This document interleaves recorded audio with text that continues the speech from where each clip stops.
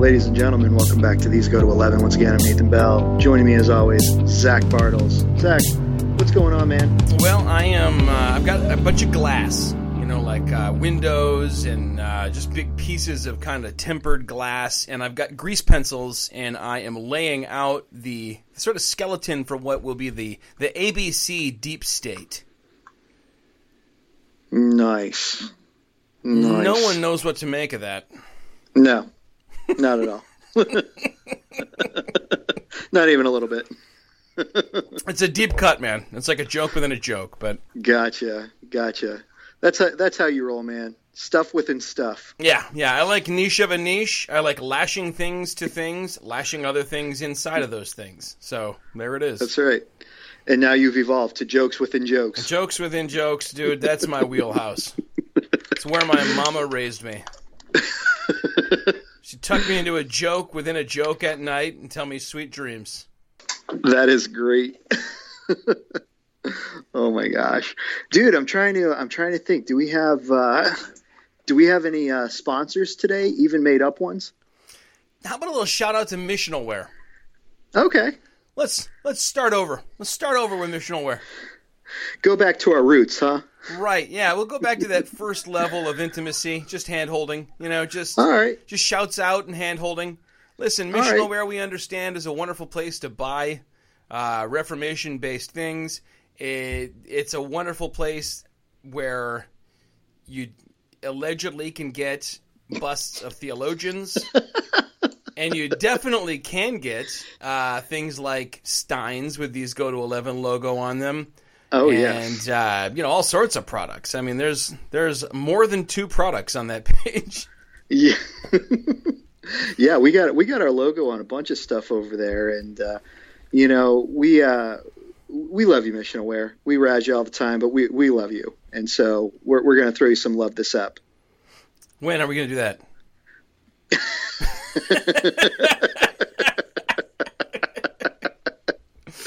Oh man, you know what? Missional Wear is the best, outfitter of niche of a niche. For example, those people who really like to drink beer and they really like Martin Luther. Oh wait, no, that's just Lutherans. Right. Never mind, that's just all Lutherans. But people who really like to smoke cigars and they really like Spurgeon, or people who like ironic T-shirts and they really like John Owen. So if you fall into any of these niche of a niche, kind of communities, check out missionalwear.com, and you will be very happy with what you purchase from there. I've got a bunch of different products from Missional Wear. Do you, Nathan? Do you have many products? I do, actually. I do have many products. I have a nice flask that I got from them, a great T-shirt that I partially custom made from them, as well as These Go to 11 beer stein. You partially custom. Oh, you put a quote on the back of a T-shirt. Yep. Which is something they let you do. Yeah. So I have the Post Tenebras Lux, After Darkness Light, and then I have the verse from Peter that we have been called out of this darkness into this marvelous light, verse on the back of it. Nice. All right. Yeah. You could copy Nathan if you wanted, or you could come up with something better. It's all up to right. you, listeners. It wouldn't be too hard. I'm not the creative type. Well, you know who is the creative type? Everybody on the These Go to 11 discussion group. That's right. Oh my gosh. I don't know if you saw, man, but we got a badge. I did see that. It was like the up-and-coming badge, or like the Rising Star group. It was one of the most active new groups for its first 2 weeks or whatever. And yes. So that's quite an honor coming from Facebook. They personally handpick each one of those groups. It's done lovingly. It's not done by an algorithm or a robot. It's done by Zuck himself. That's right. He's like, I'm going to choose these groups, and I'm going to hold them in my hands and nurture them. I'm going to give them badges. Badges? We don't need no stinking badges. We got them though, man. I feel like you and I are both super low energy today. I think so. I think that's a function of it being 3 p.m, and we're both at work, and we're kind of like, well, we wanted to do this, but now that we're doing it, we're not sure why we wanted to do this. But the reason is for consistency. That's right. That's right. We want to throw the love out there. But you know what else is great? So, Zach, before we went on, and I don't know if you have access to the interwebs there. Oh, I have all sorts of technology in the studio. Palm Pilot, phone, nice. Computer. I've got that. I've got everything, man. That's digital fantastic. clock. I got 2 little digital clocks. One of them tells me the temperature inside, temperature outside. So I've got stuff that hasn't even been invented yet, man. What are we talking about here? What am I looking up? So I want you to go on to the These Go to 11 discussion post. All right. And before we went on, I asked our listeners, told them we were podcasting. We got some, good topics we're going to be talking about. And I wanted them to drop in some random words or phrases that we could work into our happy podcast. If you talk about it, it's not funny anymore. I know, but the people who are on the discussion board post will love it anyway. You know what? I'm gonna clip that out. Am I uploading this or are you? You are. All right. Yeah. No, I'm gonna clip that out, man. We don't want to the whole fun little he did. We don't want to pull behind the curtain. No way, man. There's nobody allowed back here but us. I don't even have pants on back here. Dude, did you ever listen to the episode that Greg and I recorded where he literally did not have pants on because a bottle of soda exploded all over them? Now, were you in the same room? We were. What did he have something on below the waist? He had a blanket wrapped around his waist. Wow. Wow. No, I haven't heard that one. Listen, the idea that I could sit in a room and take somebody seriously just because we're both men of the cloth is a bunch of pietistic blather, if you know what I mean. I say down. Pietistic blather. All right. Well, let's get into our topics, man. I don't know about you, but I got about 40 minutes here that we can really topic it up. Yeah, that sounds good to me. So the first topic that we have going on here, might sound like a bunch of scubalon, but it really isn't. And you sent me this article, and you were like, dude. Is it weird that it bothers me that the word scubalon hasn't been properly inflected and parsed out here? That like the Greek nerd in me does not like hearing a bunch of scubalon. But you know what? I'll just muscle through it. Go ahead. Sorry. You'll take one for the team here, as it were. So you sent me this article. The title of this article, as soon as I read it, I literally palmed my hand to my head and I was like, what in the world? Did you check to the name on the URL to make sure it wasn't the Babylon Bee? Because that is exactly what I did when I saw it. Yeah, I did.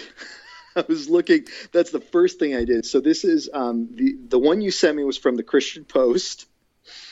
And the title of the article, I mean, I have to hang on this title for a few minutes here. Megachurch founder James MacDonald allegedly sought murderer for hire. Police investigating. When you look underneath, it's like related article. Concern over personal purchases with ministry funds or something. And it's like, whoa, that escalated quite quickly. James MacDonald may have purchased some lattes with church funds. Oh, and a murder for hire. Nothing in between. No. And then we're not laughing at the guy's fall. We're laughing at the absurdity. How did we get here? And I don't know about you, but I've got just the kind of fatigue where I don't even feel like the shock anymore when this crap with famous pastors comes up. I just go, all right, well, that's a different category of person from me because I'm not a famous pastor. What? Murder for hire. And then if you keep reading, that's something from that's not something from everyday life that you read in the Christian Post. No. Right? That would be like something I would expect to see on like one of those like Netflix anthologies or something like that, where the pastor goes out and tries to hire, like that is not Amish something Mafia. Yeah, exactly. And then you keep reading and the word hitman comes up. Yeah.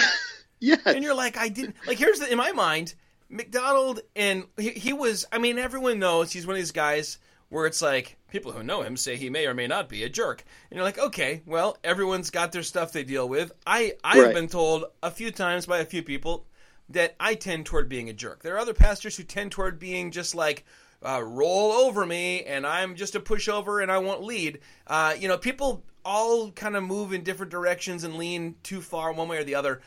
I thought of him as being sort of like a Driscoll, right? Yeah. So maybe he was a little bit pushy. Maybe he tried to manipulate, and if you went against him, you were a little bit blacklisted.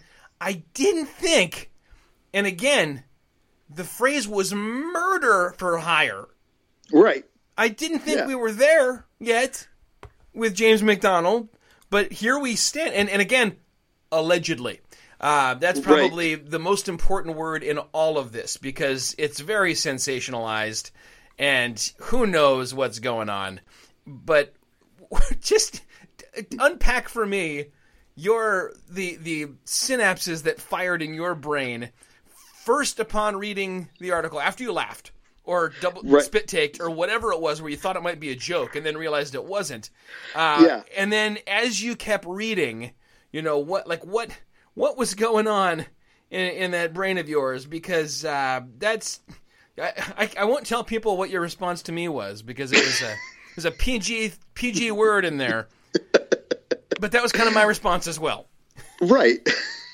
Right. Well, again, like you said, you sit here and you look at this, and I'm thinking, oh my gosh, this is another Babylon Bee thing, And so I click on it and I'm going through and I'm reading and I'm like, I start actually reading through it. I'm like, this is kind of long for Babylon Bee. And then I'm like, wait a minute. No, this is a legit news. And there's just like this moment of shock that comes over. And it's like, I can't actually believe what I'm reading here. And I still am looking at this, like trying to believe that this is not from some satirical post. Like even as I'm reading through this and I have it pulled up right now and I'm reading through it again, like trying to believe that this is not like, this isn't satire and it's totally not. Like this is genuine, genuine allegations are brought against him. Police are genuinely investigating this. Like I just, where do you go from here? Like this isn't some dude phenomena post. Yeah. No. If you will.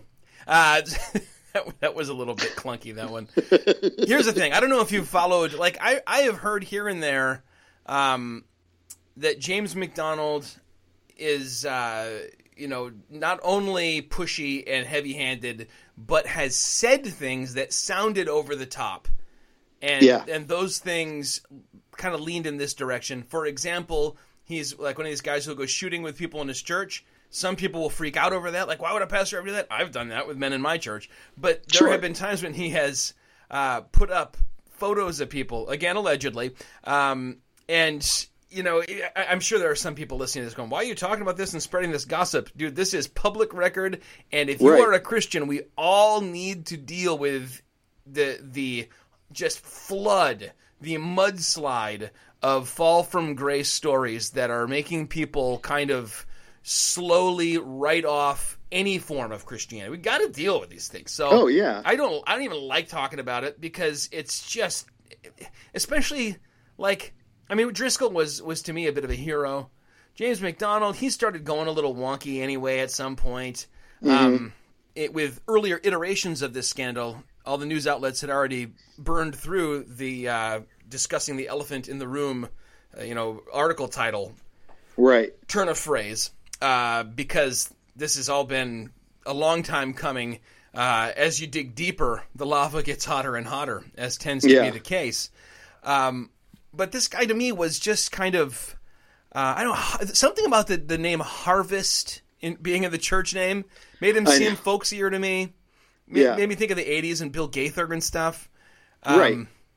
I don't know. Yeah. Were you shocked that it was him, or were you just shocked that it was anyone? I was just shocked that it was any pastor coming, like, I mean, yeah, to me, like, of all the things that I've heard about in, church scandals coming out, like this hasn't even remotely been in things that I've heard about before. I mean, to me, this is just like so new that I'm still trying to like process this information.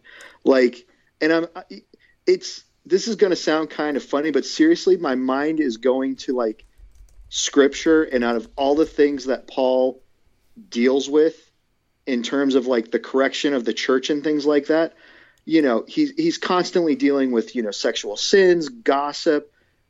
Does he ever once deal with elders like trying to have people killed? Yeah. I mean, like, I don't know. I mean, what? Every time this guy pops up, there are biblical arguments for and against. For example, T.D. Jakes in the elephant room, right? Why are we discussing with this guy? He's a rank heretic. We're supposed to not even greet him, etc. No. We're not afraid of false ideas. Let's talk about them. Blah blah blah. More light shined in the darkness instead of just leaving it in the darkness. And then is he too heavy-handed? Or are pastors meant to rule? Are they meant to oversee? Are elders supposed to be, representatives like a democracy, or are they supposed to be more tyrannical? There's different, he wouldn't call it tyrannical, but, more authoritative and that sort of thing. And then you get to this one and you're like, the side that's anti James MacDonald is like, now the Bible says thou shalt not murder. And the other side's like, I got nothing. Yeah. Like, although, did you dip into it, and why? I mean, like, what pushed him to this point? Yeah, well, so from what I can tell, it was his former son-in-law had hurt his daughter in some way, allegedly. In some way, right? And possibly had posted some kind of revenge porn type thing. Which is, also a way of hurting his daughter. Right. And when I hear that, like, all the way, my jaw's just dropped. I was shocked by it. I'm being sarcastic when I say I'm so, jaded by this, that I was horribly shocked by it. And I get to that point, and I just put myself in his place. I don't have a daughter, but I do have girls that I feel protective about. I am a father. And I said to myself, I could see somebody saying the words, maybe not even 100% real, but just trying out the words. Right. Do you know anyone? Could we do this? Could we wipe this guy off?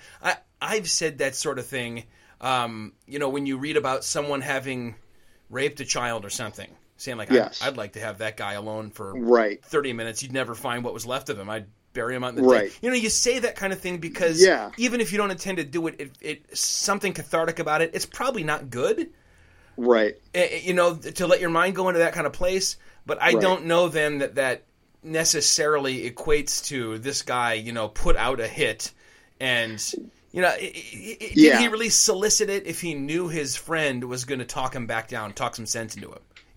Right? Or was that more just, hey, I'm so angry right now. I have to say that I'm going to do it, or maybe I am going to do it. I don't know.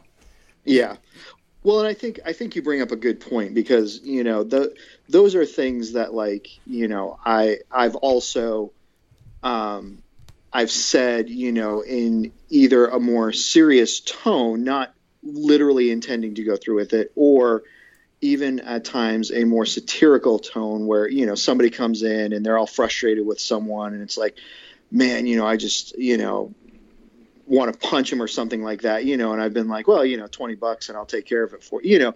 I've made those comments before in jest flippantly. And as you said, like when something so tragic and horrible, like a child who's been so brutally abused comes up and it's like, oh man, yeah, I'll take that person and blow it, And so is, like you said, is this what went on, or was he seriously actively pursuing this hitman? Yeah, and I don't know how much I blame him either way, apart from the fact that he's, a man of the cloth and modeling forgiveness still with your own children. And I even think about like young girls at my church who I've known since they were 4 or 5, and now I'm doing weddings for them.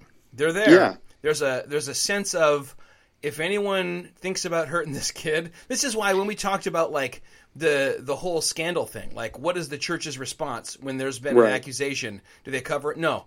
The church needs to say, you think you're going to hurt a little kid in our sanctuary on our watch? And by sanctuary, I mean, the cover of the whole church. No, we'll throw you to the wolves. You're going to find out that this is not a safe place for predatory, and I think there's a certain, there are cities of refuge for a reason in the Old Testament, but we're not in the Old Testament. So I think that the instinct, the immediate flash of anger is understandable, and I think it's beyond forgivable. And if he said it in confidence to a guy who was close to him, who like did security for him and stuff, and it all depends on intent. You can't know someone's heart. What was their intent when they bounced this off you? The fact, though, that the guy who reported it then later was like got people watching his back now because he said that he supposedly thinks that James McDonald's going to come after him. I'm going, all right, this whole thing's getting absurd now. Yeah. This is like an Amazon Prime original program over here, like where you're like, oh, you had me for the first 3 eps, but then, once the pastor started hunting down his former security people, you lost me as far as realism. Yeah. Well, I mean, yeah, it's one of those things where you really like you have to really like read it and see it to believe it. It's just because it does sound so crazy and so, I don't know. Like, again, I'm still just sitting here trying to see it and process, all of it that's going through, so. Yeah, the thing is, like, at this point, he's not gonna go to jail for this. I don't think. I'm no lawyer, but I mean, it's one of these things where it's one person's word against the other person, and there's no way to prove what he said unless there's recordings, or what he meant. Even if he said it, it'd be easy to say I wasn't in my right mind. Clearly, I wouldn't have gone through with anything like that. I was just talking like people do. I mean, if someone, especially, I don't know if I didn't say he'd had a few drinks in him or anything, but I mean, this is the kind of thing that guys say. There's certain kind of guys, too, who are prone to go off at the mouth. And it seems like, from everything else we've heard alleged about this guy, he's one of them. Right. And so, I tend to think maybe the pastoral ministry, especially a local church ministry, is not the place for you if you're, quote, given to fits of rage. I heard that somewhere. I think it might have been the New Testament. Right. But I don't think prison is the place for you either if this is the extent of what he did. So the whole problem is it's compounding on top of a bunch of other things. It's another pastor who's mid-fall and fighting it. And it's weird to see how, with this whole spate of very public falls from grace with generally very well-known pastors, what you see is 2 extremes.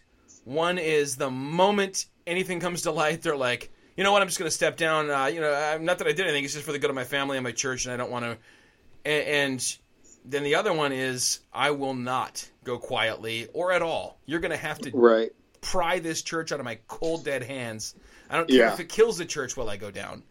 And I don't know if either of them is more biblical. I think the more biblical one would be to recuse yourself for a short time and put it in the hands of, if it's a legal matter, the actual law enforcement, and if it's simply an issue of character and fitness for the office, put it in the hands of, this is where it pays to not be Baptist and have some kind of higher, bishopric or synod or session or whatever, that's going to look into it and make a ruling. Yep. But does this hurt your... I don't mean hurt your faith like you're not sure that Jesus is Lord. I mean hurt your faith in in the church at large. Your faith in the idea that you could go into a building with a cross on the top of it on a Sunday and hear a godly man tell you something true. I don't think so, for a couple reasons. One is growing up in the home I did, we grew up in a Christian home. My parents were Christians. We were in church, but they were never afraid to talk to us about, the scandals that went on in the church.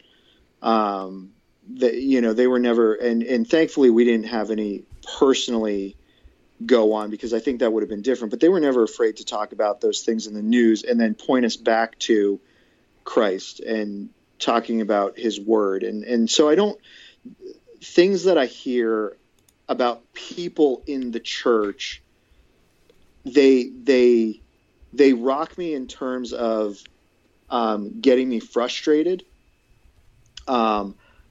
because I know that the people on the outside are looking in and they're making those judgments. And so in terms of how it affects the gospel, it frustrates and angers me.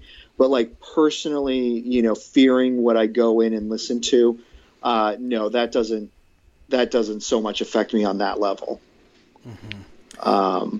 I mean, at the end of the day, we don't know if he is legitimate or if he's just kind of playing saint, and if he's kind of conning everybody. If this is his last con, if you will, who knows? If he's practicing a different kind of Christianity, or a Christian gentleman's smoking companion. So, kind of relates to. I think we got to stop. I think we got to stop. Even though I started it last week, we got to stop with the random words or phrases, because there's no way I can not do it, and it's going to always detract from any seriousness of any discussion. Oh boy. Well, this was the last con. I'm trying to. I've got like 7 other titles, but I can't. I'm not going to. But it does. I think that discussion does easily segue into what you wanted to talk about. Not the elephant in the room, but the other stuff in the room. In that, a lot of people, I think, also kind of lose their faith in Christianity the more they recognize how many mutually exclusive, to some degree, sort of streams of it there are. How many different denominations with different, understandings. And I've heard a lot of unbelievers say, if the Bible's inerrant, why are there an infinite number of ways to interpret it? If all Christians have the Holy Spirit, why don't they all have the same view of Scripture and the same doctrine? And I've run into some people who find that to be a pretty compelling argument against believing in the Scriptures. Mm-hmm. Yeah, and that's one that I had been thinking of for really since we started talking about Rachel DeHeld Evans, 2 weeks ago when we were talking about her death, and I was just thinking to the conversation about what makes a good discussion group, and just started thinking, so why is it that in the Reformed camp, there are differing views and opinions on things? Why is it, so even, we have these major differences that will occur where, we have Reformed theology and Arminian theology. So you have bigger differences like that. But even within the Reformed camp, it's difficult to, sit there and say, okay, yeah, I believe in the absolute sovereignty of God, but I also believe in the prescriptive method of worship. And so even coming to terms and agreements on things like that. And, and so a lot of those things just started popping up in my mind. And so I want to get your thoughts first, Zach, as a pastor, and particularly because in our conversations, I really appreciate the fact that many of those differences you're able to put aside and have fellowship with the other pastors and denominations in your community.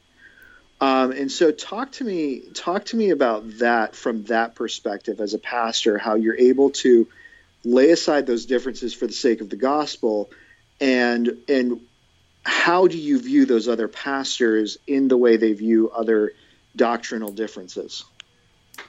Well, this is where it pays off to actually be Baptist, if you have a historical understanding of where we come from and why.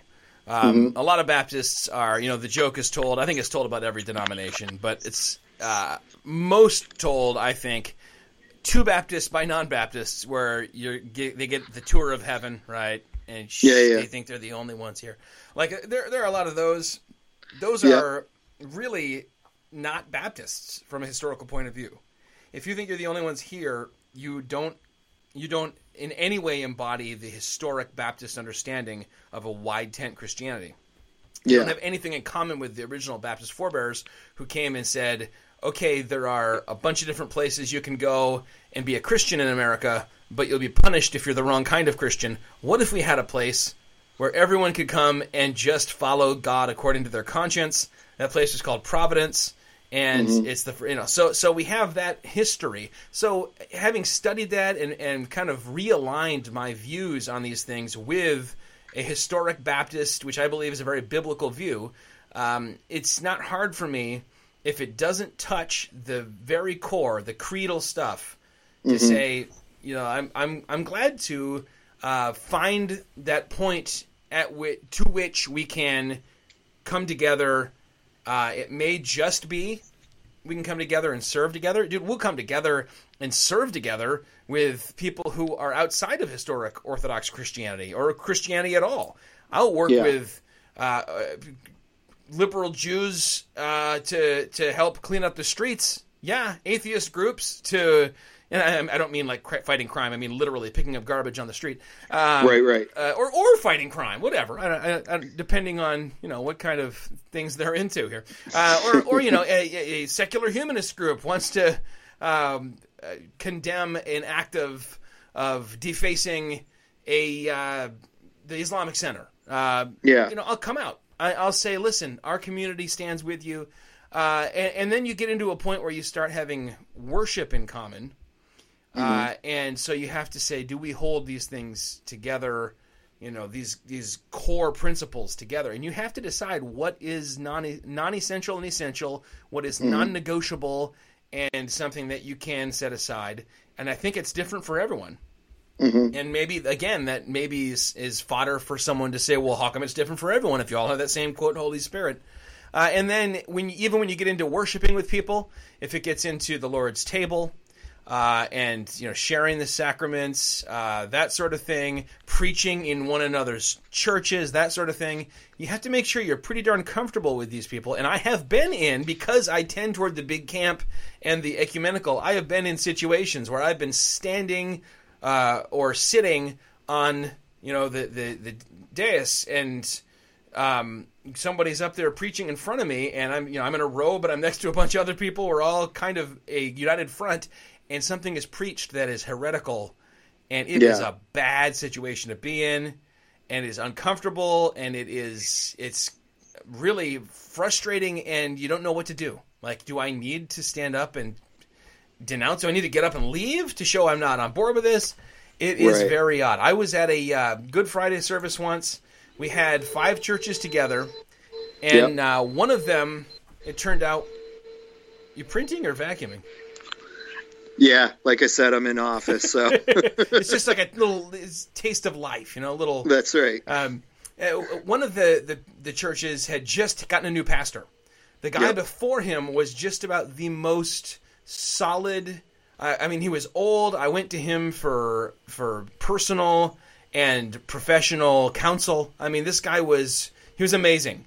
He retired, and then shortly thereafter died. They got a new guy, and he got up on Good Friday and said, now I know most of these people sitting behind me believe that when Jesus died, that was all part of God's plan, and that's why Jesus came. But at the risk of being the heretic up here, I'm going to suggest, what if it wasn't? What if that wasn't God's plan at all? And the only reason I stayed there was because I got to preach after him. And I believe the Holy Spirit did give me the words to say to correct and proclaim the truth and that sort of thing. So it's a dangerous thing, and even when we all get together, how beautiful it is when brothers dwell together in unity. Even when we can do that and put our differences aside, the differences are still there, having been set aside to be pointed at, and for someone to demand, why are those there if you supposedly, with the same Holy Spirit, are interpreting the same scriptures? Mm-hmm. Yeah. Yeah. Do you have an answer to the question?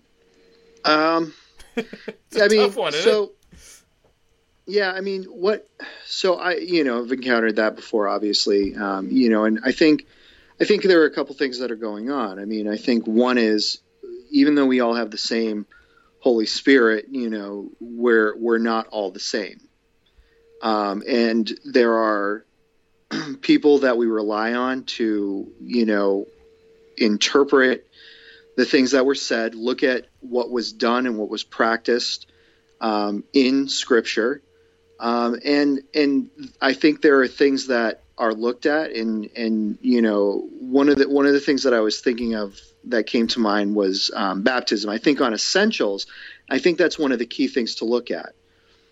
On essentials, are we in alignment? Christ's life, death, burial, resurrection, the authority of Scripture. On the things that we can't compromise, are we on alignment? Are we in agreement? And so when we look at those things and answering, this is where we agree, and these are the most important things that we agree on, and then moving from there. And so, looking at, to me, what would be a secondary issue, do you immerse or do you sprinkle? And, coming up with those two different viewpoints. And again, looking at, you have, R.C. Sproul, who was, all about sprinkling, and had no problem with it. And he had his resources, and he, the history that he looked at behind it, and the theology that he looked at behind it. And then, you have other giants of the faith who, all about dunking and immersion. And again, you have, jokingly, you have the Bible that backs up that, but to me, those are secondary issues that we can say we're going to agree to disagree, and it's okay, because ultimately we are baptizing, and we agree on what is essential. And the thing is, like, I think the question could be asked, well, if the Holy Spirit is in us, and we know that the Holy Spirit can prevent us from sinning, why doesn't the Holy Spirit do that? So to me, the next logical question would be, why doesn't the Holy Spirit just give everyone the same knowledge, and, we all move on from there, singing Kumbaya, holding hands and going off together, and for things like that, I refer back to a certain extent to Deuteronomy 29:29, the secret things of God, that, I don't know all the mysteries that he has. And so I don't know why he hasn't just placed everything, on our hearts and minds. I think with some things that we can explain, we're humans, we're flawed. And so somewhere along the line, somebody may be interpreting something wrong in their understanding of Scripture.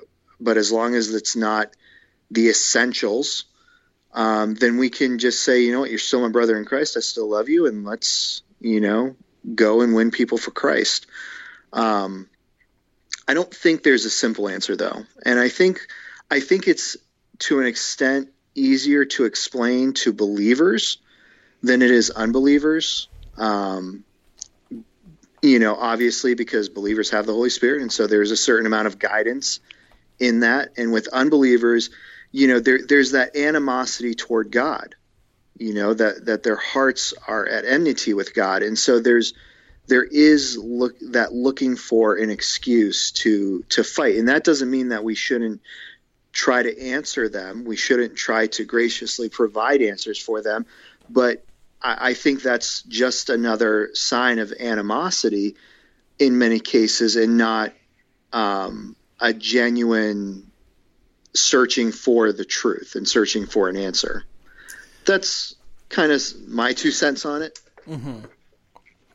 All right. I think that we need to distinguish the completely irreconcilable from different emphases. I think that's a big part of it. A lot of times you will have people, and it seems to me, Nathan, that it's not just any unbelievers, but it's former believers. They see themselves as former believers anyway, who will bang this drum. Like, I was part of the church, and people believed all sorts of different things, and y'all act like, your catechism even says the Holy Spirit guides us into all truth. Well, how come it hasn't guided you all into the same truth? Does the Holy Spirit have different truths? I thought you believed in absolute truth. And it can get a little sticky. But when you really start parsing things out and saying, hold on a minute, if you have a Pentecostal over here and you have a frozen chosen Presbyterian over here and you have, let's say, the shouting, dancing, awesome, like majority black Baptist church over here.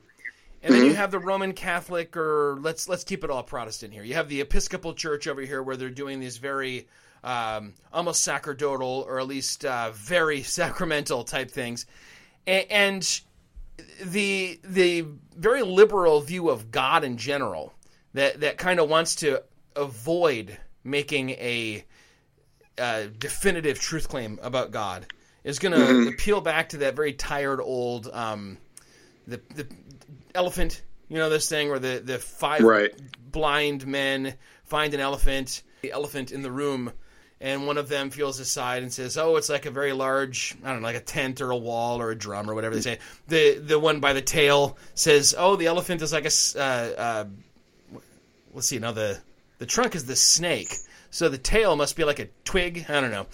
The one who grabs it around the leg says the elephant is like a tree, and they're all right. So maybe we're all right about God. And the proper response to that is when the elephant speaks and says, you're all wrong, I'm actually an elephant, then you have to defer to the voice of the elephant. In this case, the voice of God is self-revelation. But that doesn't mean those guys were all wrong.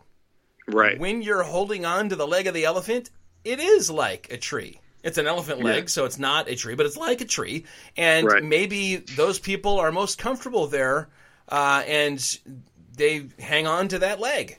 Well, someone else. So I think often what you have is people emphasizing different aspects of true religion. Those who emphasize the moving of the Spirit versus those who barely talk about the Spirit and are very academic.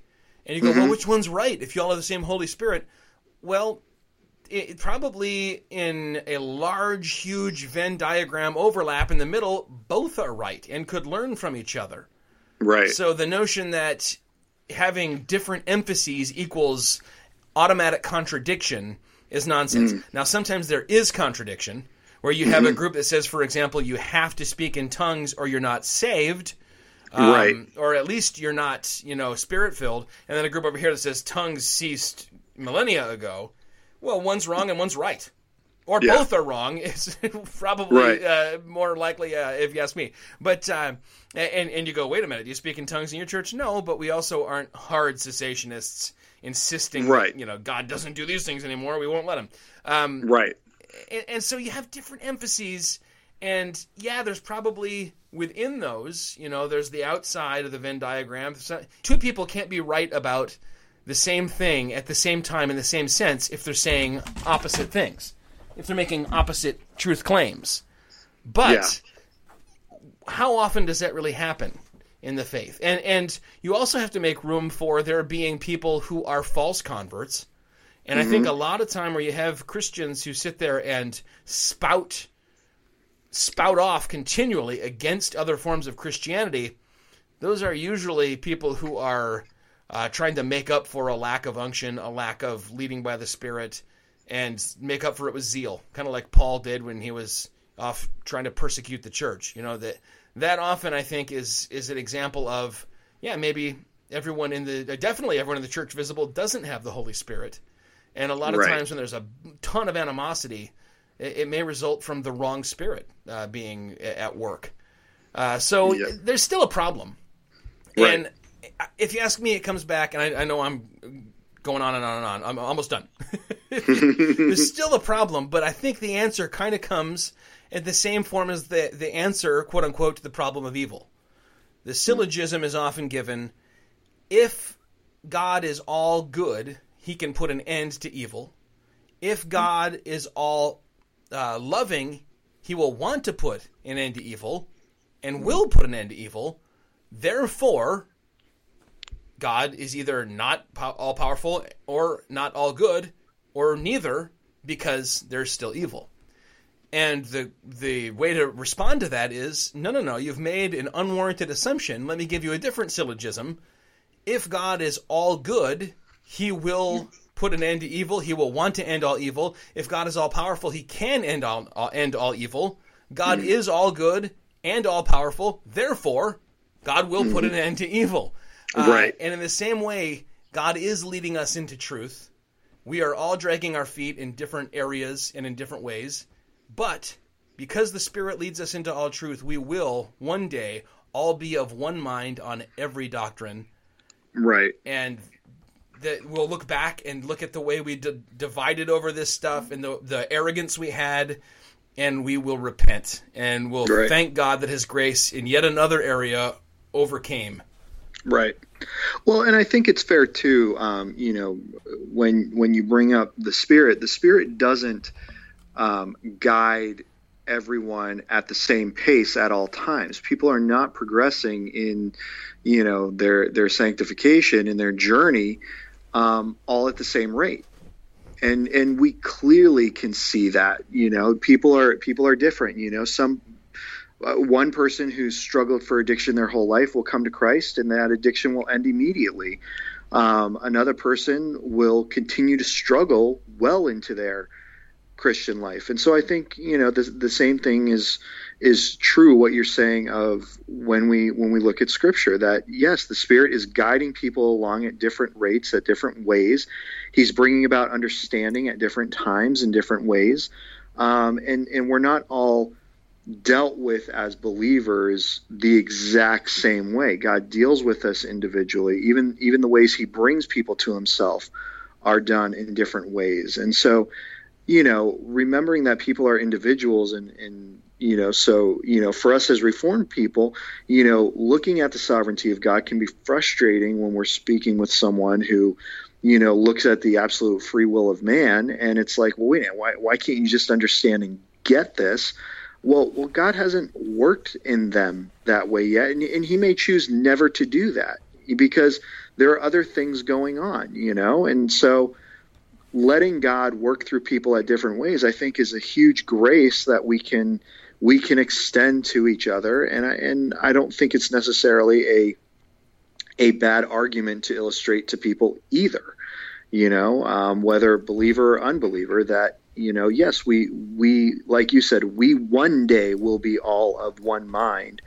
But until then, God didn't magically, put us back together. Humpty Dumpty didn't magically get put back together when he, broke and fell apart. God is working on us, and it is a process that is continuing, not only in the individual person, but collectively as the church as well. Yeah. Three more things I would want to introduce. I wrote one of them on each of the pads of my fingers, so I'm looking at three of my fingers. Do any of them have to do with lasogetics? They do. Straight up lasogetics, man. That was just a little peek behind the curtain, if you will. But first of all, the enemy, Jesus told us, is going to be sowing seeds. Mm-hmm. So there's going to be false doctrine floating around. Yep. And where people hold to false doctrine, that does not negate their salvation, assuming the false doctrine is not at a core false gospel kind of setting level. So that's one thing. And so if we didn't have, it's almost like with the Gospels, right? Mm-hmm. If all the Gospels lined up 100% were exactly the same, everyone would say, well, either A, they cheated off each other. We only really have one gospel, or B, you only need one. right? The reason that it's so great that we have three that are from four. We have four, three synoptics and one more, right. That are from very different angles is because then they all tell a different part of the story and emphasize different stuff. Yes. In the same way, if everybody was the exact same kind of Christian and taught exactly the same way and their practice was exactly the same way, really what would be the thing to do if you learned in a different way or grew in a different setting? So like when you say we're not all the same, I think even from God's point of view that he works that in. So for example, would he maybe bring somebody into a Church of Christ non-instrumental after they got saved, and they're in this setting where everything is a cappella and the teaching is a bit severe, and that's where they're going to grow? Yeah, I really believe that he does and has. Would he bring other people into the church where it's basically, Hootie and the Blowfish discount band? Yeah, if it's somebody who that's where they will grow, I don't believe we're breaking God's law by worshiping in that way. So there's different ways. And if there was no dissension at all anywhere, what would the world say when they looked at the church? They'd say, "Oh, look, you're all a bunch of brainwashed. It's just too close." So if there's dissension, they point at that as, see, you don't all have that same spirit. If there was no dissension, they'd point at that and say, you see, you're all a bunch of brainwashed lemmings, and you couldn't win. And just like if the Gospels were all the same, A, you wouldn't need all of them. They'd be redundant, and B, it would look iffy. And I think that the same thing is true of different kinds of churches. Again, you cannot say two contradictory things about God and be right. Unless you're dealing with some kind of paradox and it's not really a true contradiction. If I say he is immanent and he is transcendent, those are both true. If I say, here's one that maybe will raise someone's ire. If I say he elects us and also we choose him, sounds contradictory. If you're a compatibilist, you'll say, no, they're both true. And from the world's point of view, they're saying, well, hold on. No, you have to pick one. And I think the right answer is no, we don't. Right. That it's a kind of, I think, a situation often of not letting the church frame the conversation, because they're going to frame it in a way that demands that God submit to their grid, and God won't. He won't be tamed. Yep. No, agree 100%.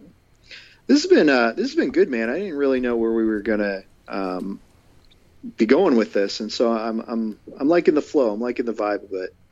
All right, so I know we need to get wrapped up here. You got stuff going on, and I do too. But I think we've kind of tied a bow a bit on that issue. What are we to do in light of? What are we to think? What are we to pray in light of the crazy allegations that seem to just get nothing but crazier surrounding ministers falling from grace? Yeah. So again, I think, one of the things that we need to constantly be going back to and be bringing people back to is Jesus Christ.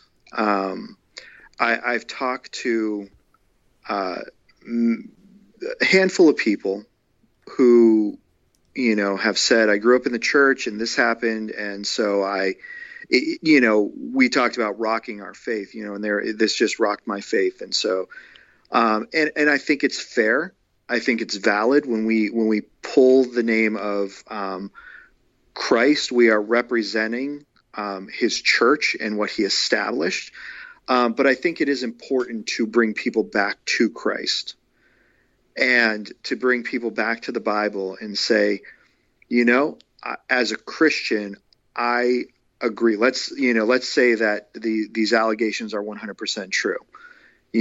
I agree that this was wrong. This shouldn't have happened. Going back to a pastor who, sexually abuses a child. Man, can we be honest with people and say, the things that you're feeling, those are the things that I'm feeling too. Those are the things that God's feeling. I mean, let's look at what Scripture says about someone like that. And I think being able to point people back to what God's word says and say, the Bible talks about there being, these wolves in sheep's clothing, these people who will take advantage of others. And the Bible does not condone it. It absolutely condemns it. And I think we need to be honest with people. I think we need to condemn those things as well, and say, yeah, that is wrong. And God's word says it's wrong, and we hold firm to what God's word says. So those people need to be removed. And the consequences Careful of with justice the language need to in this setting, dude. When you say they need to be removed from whatever position they're being held. Okay, because that could mean more than one thing in light of some of this. Yes, yes, they they need to be removed from the position that they are holding in the church. Justice needs to be brought forth, and light needs to be shed in the darkness there. And I think if we begin to do that more and more as a church, that exposing those things in the church, that there will be a different level of respect brought to the church from those who are outside of it and from those within it. I think that, there are those that are within the church that are still skeptical of the church. They're there because they know that this is, the vehicle that God is using to push everything forward, his people. And, so I do think that it is to our credit to expose those things and to even say, you know what, all those feelings that you're feeling about this person, I sympathize with that. I agree with you. That is horrible. But we can't detract from God's grace either. That horrible, despicable person, as much as we want to place condemnation on them, we need to remember that, we can't condemn that person's eternity, that is in God's hands. And so being able to go back and say, that if that person turns and repents of what they've done, there is still grace and forgiveness. And so we can't lose sight of that aspect of it either, because I think the church can go, those two ways, where they're so down on someone that it's almost like that person will never find God's grace again, or God's grace can never find them again. But we can be so turning a blind eye to it that it can continue to happen and run rampant. Yeah, I agree with all that. I would say two short things in addition. One, you have to remind people when they're feeling, you can affirm, yes, I understand what you're feeling, and I probably would feel the same thing, but we have to remind people that you are locking yourself in a prison of bitterness, and if you don't forgive and you pray the Lord's Prayer, you're purposely placing yourself outside of God's forgiveness for your own sins, right? So we have to call people to forgive as well as to repent, and at the same time, prayer is the absolute core of all this. Like, I think it helps everybody. I know it helps everybody. When the world saw people who totally disagree with Rachel Held Evans praying for her family after her death, it was good for the people doing the praying. It was good for the church because people saw Christ's love in action. It was good for the people being prayed for because prayer makes a difference. You can't lose with that. And when something like this happens, it's easy to pick your side and maybe kind of pray against the other side. I think we need to pray for, end of the day, again, it's not funny. It's just absurd, and you laugh or you cry. Right. But when you're done with either of those things, you pray. And you got to pray for James MacDonald because of all that's going on right now and how overwhelmed he must be and how lost and broken he must feel in the midst of this. You got to pray for his daughter, whatever's going on, this guy that went to everyone who's in the church. It's all a bit of a mess, and we got to give the whole mess to God in prayer. And it's good for us to do that, and nobody's going to be the loser in that equation if we are praying people who our knee-jerk response is process it and then pray about it. And maybe in order to finish processing it, we got to pray through it. Yes. Yep. One other thing I have to say, Cobra Kai never dies. And with that, Zach, we just rocked the Casbah. These go to 11.